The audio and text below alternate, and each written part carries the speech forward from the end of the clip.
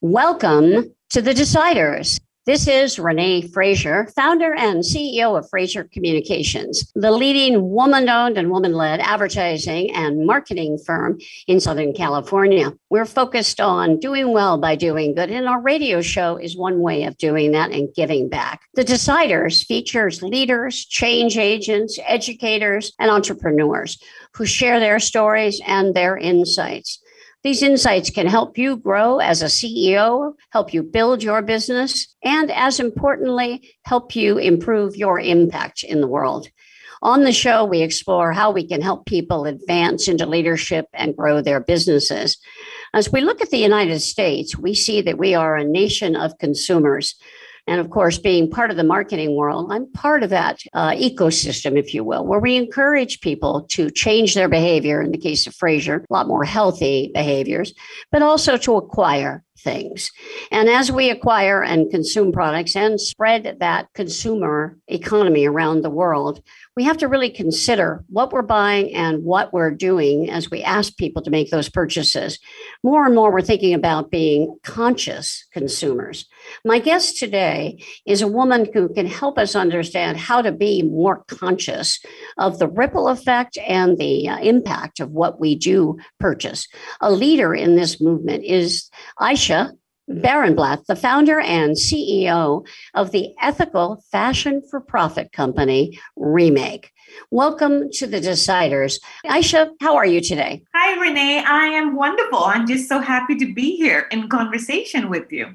Thank you. Thank you. I am so thrilled to talk with you and learn more about encouraging people not to shop and how to shop, because in a capitalist society like ours, it's pretty common for us to be acquisitive, as Thorsten Veblen said. And we know there's conspicuous consumption, right? Ways of demonstrating that you have status or you achieved a certain level of economic stability by acquiring things. But that may be an outmoded idea. Tell me why you think it's so important for people to think about not buying as much as they buy. Hey, Renee, what's interesting is over the last 2 decades, we have been buying more and more, particularly when it comes to fashion. And we have really seen the rise of fast fashion and ultra fast fashion. So today we're buying something like 80 billion units of clothes, most of which end up in a landfill or incinerated within the first year of production. To put those numbers in context, there are not even 8 billion people on the planet. So the point being that we're buying too many clothes and throwing them away too fast. And that impact is just devastating on our climate, on our soil and ocean health. And then the issue that's most dear and near to my heart is on the working conditions of this predominantly female workforce. Most of the people who work in factories around the world are young women in their early 20s. And the sooner and faster and cheaper our clothes have been coming to us, the longer she's had to work for less and less wages. And so I often like to say, if you care about gender justice, if you care about climate change, if you care about the planet, if you care about human rights, then thinking about how you shop and what you buy should matter to you. Makes a lot of sense. I mean, I think that people do this without really thinking through the implications. Let's go through each one of these and understand. Let's talk about landfill and the impact, because the clothes get given away or thrown away. I have to say, our Goodwill in the area where I live, you see stacks of clothes in the parking lot next to the bins. And I have seen, and when I go to third world countries, developing nations, people with T-shirts that say AIG or the Braves, and they've obviously been able to, those have been shipped to other countries, probably at a very low price, but ultimately they end up in landfill. Tell me a little bit about the landfill problem, and then we'll also talk about greenhouse gases. But first, landfill. Yeah, so one of the things that we may feel good when we are sprucing up our closet, we've certainly done a lot of that in COVID, right? A lot of deep cleaning, yes, putting things in bags, sending it off to Goodwill or our local charity shops. But I think for people listening in, it's important to understand that most of what you're donating, because there's such a glut of clothes that we are sending off to the charity shops and Goodwill, that they essentially end up in the secondhand markets as well. And because fast fashion is not built to last, a lot of it ends up falling apart after some wears. You may feel good about sending it to a charity shop, hoping it has a second life. But the truth is, within the first year, it's either going to be burnt or in the landfill.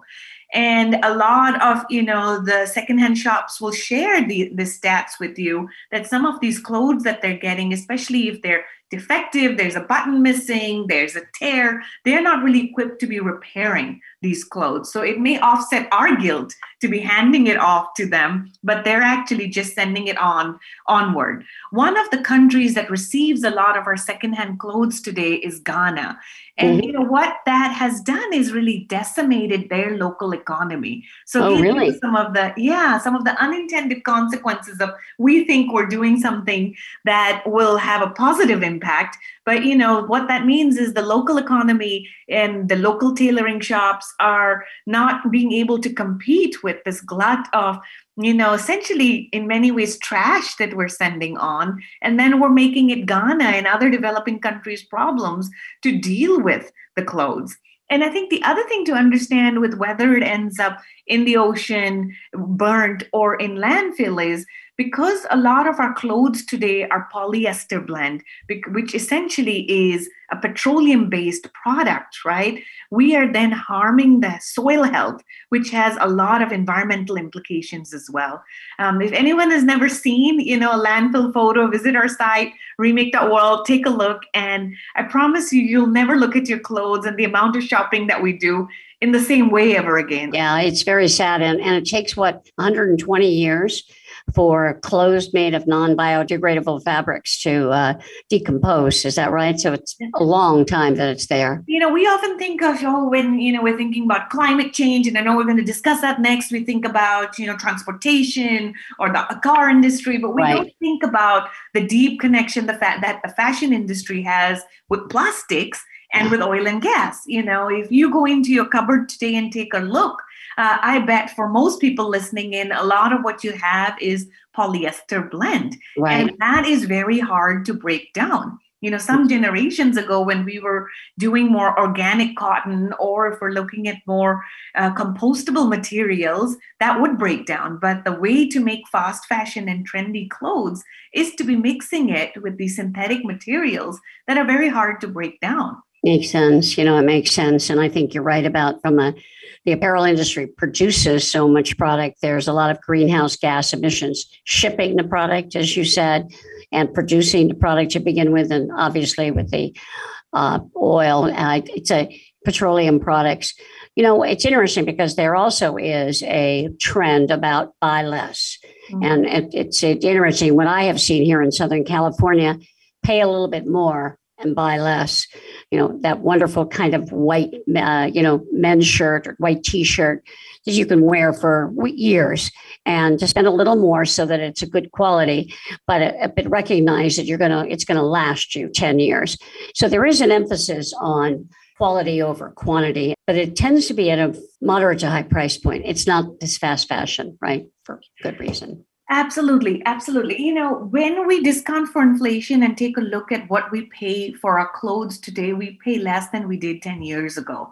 And so I think for people, it's important to understand that somewhere someone is paying the price of our clothes coming to us cheaper and faster and at a disposable cost. What that means is her wages, the women around the world that are working in factories, is starting to shrink. Now, sustainable fashion today, even though that market is growing, is more expensive. But I think it's really important for people to know that there are many ways to be a conscious consumer, right? Here at Remake, we do a lot of education work around making this movement more inclusive and accessible. It shouldn't be that somehow only if you can afford the more expensive price point, that then you can be a part of this movement. And so one of the things we teach our community is, well, yes, quality over quantity, but if you are buying something that is more built to last, that is more durable, you'll actually end up saving money in the long run, because a lot of these cheap clothes, the only way for ultra fast fashion brands to be profitable is for the clothes to fall apart.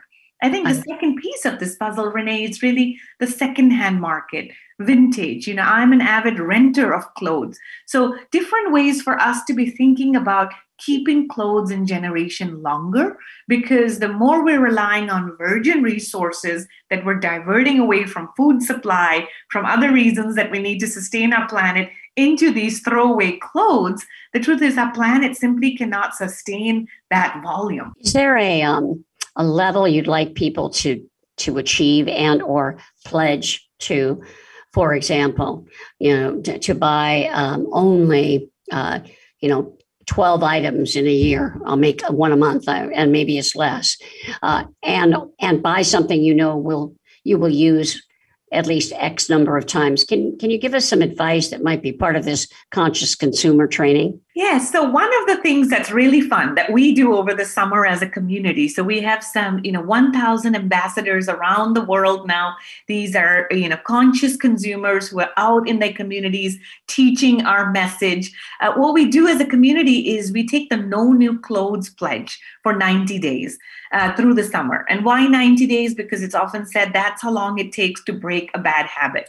And so what we do as a community is unsubscribe from all the sale emails. You're a marketeer, you know how that can maybe reel you in, and really lean into the community to be mending, to be swapping, to be thinking about what we already own that we can pull out and spruce up from our wardrobe. And what's fascinating is, as we've now walked into the fall, a lot of our community has said, well, we're just going to keep that trend. I'm either going to buy nothing through the holiday season because so much is being marketed at me, or I'm going to repair, reuse, perhaps shop in my sister's closet, maybe have a swap party for things where I have something that I may be tired of that could be a new wonderful piece for someone else.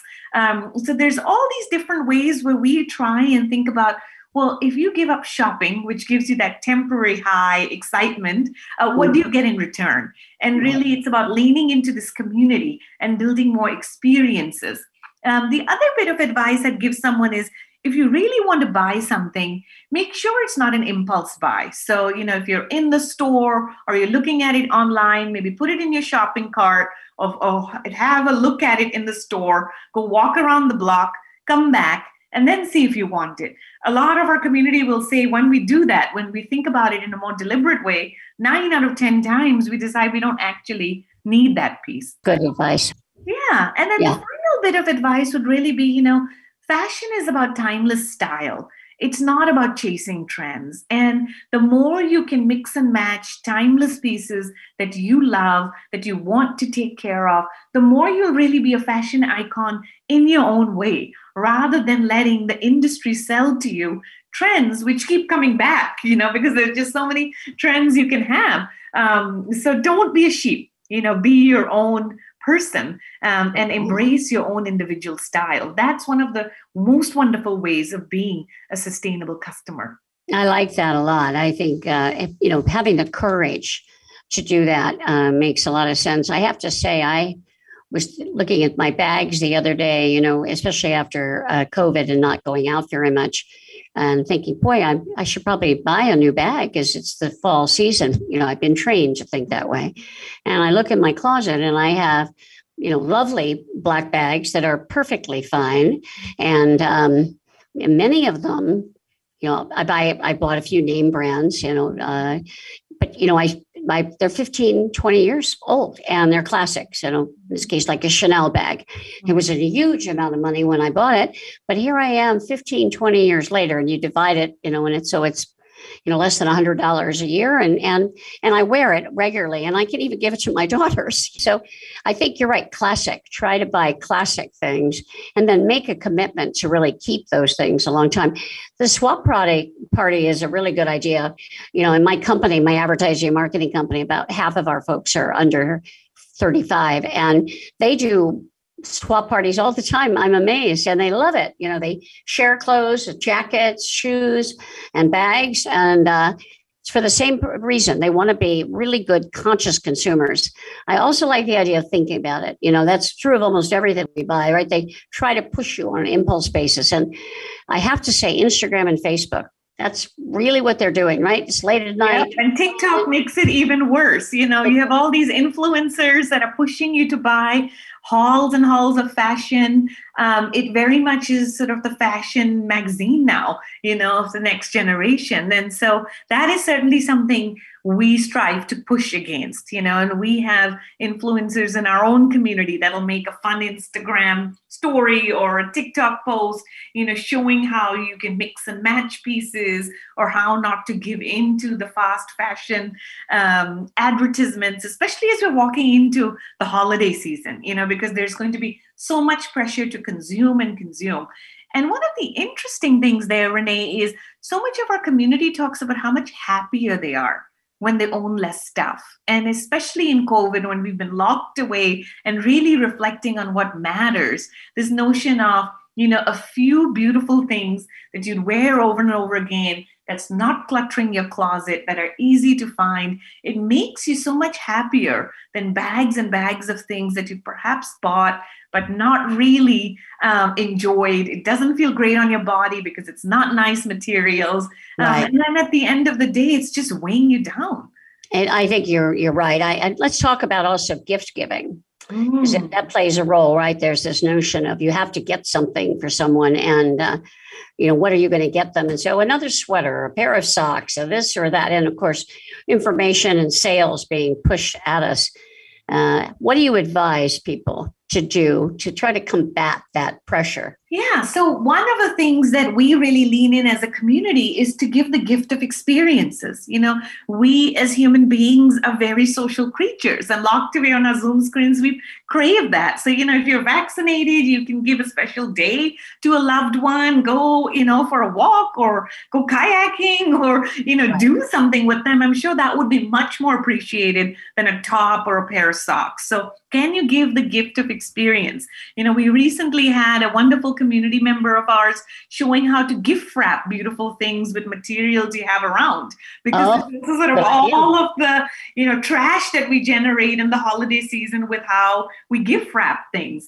One of the other ideas is, does the person have a favorite cause? We certainly at Remake have a lot of our community members donate Christmas, the holiday season, Hanukkah, their birthday to us, because we take no money from the fashion industry. We are a nonprofit that's off service to the community. And they talk about feeling really good when mom and dad have donated to us rather than bought them something that perhaps they don't need. So gift of your time, gift to a charity, making something for someone. There are so many ways to make someone feel loved without having to give into the rampant consumerism. This year is an interesting year. We keep hearing about supply chain ruptures, and people are talking about, oh my gosh, nothing is going to arrive by the holiday season.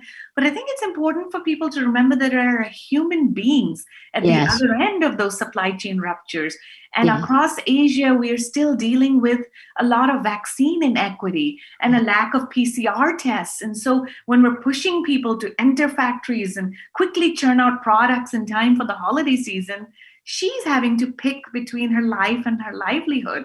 Right. And so opting out of that madness this year more than ever may be quite important.